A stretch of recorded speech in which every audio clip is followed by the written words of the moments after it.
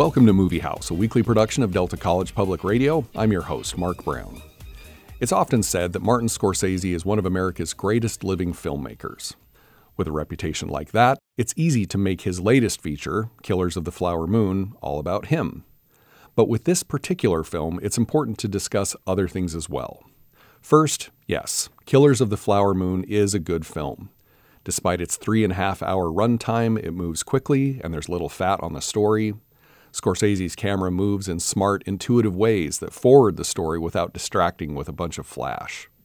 He frames the land in ways that show its vast openness without falling into picture postcard cliché.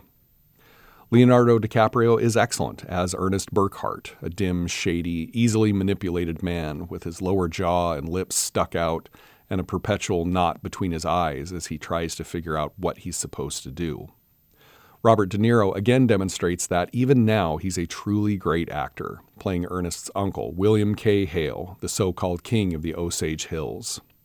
Lily Gladstone as Molly Burkhart is a force of nature and will undoubtedly be nominated for all the awards this season.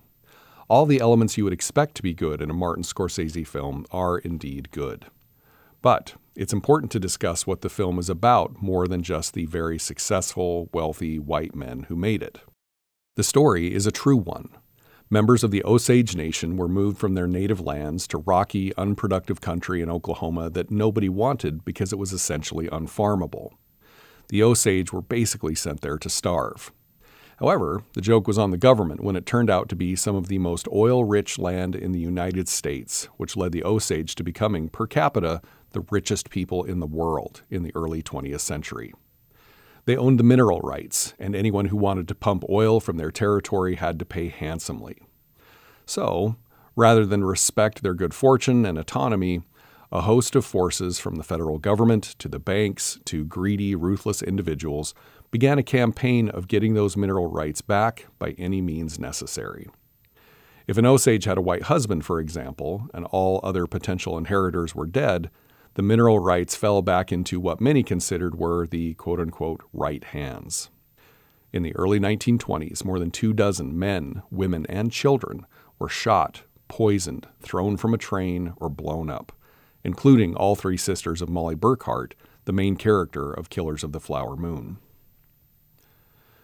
People being murdered for money is not a new American story, but this story happened just 100 years ago, and until David Grann's nonfiction book came along, most people had no idea. Indigenous people in America have been marginalized, neglected, lied to, abused, stereotyped, lampooned, and murdered for centuries. It's good that this story is finally being told in a big way, but it raises the question of why does it take people like Martin Scorsese and Leonardo DiCaprio to get it told?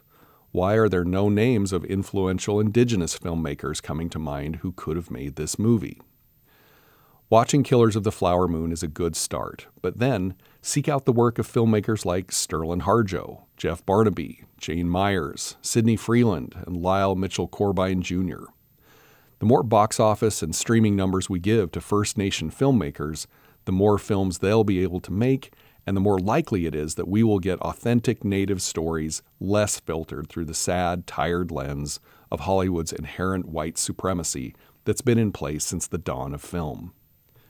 Killers of the Flower Moon is compelling and well-made, but maybe the best thing about it are the films that will hopefully come because of it. Movie House is a production of Delta College. I'm Mark Brown of Delta's Arts and Letters Division. Tune in next week for another new review. You can find past episodes of Movie House at deltapublicmedia.org and wherever you get your podcasts.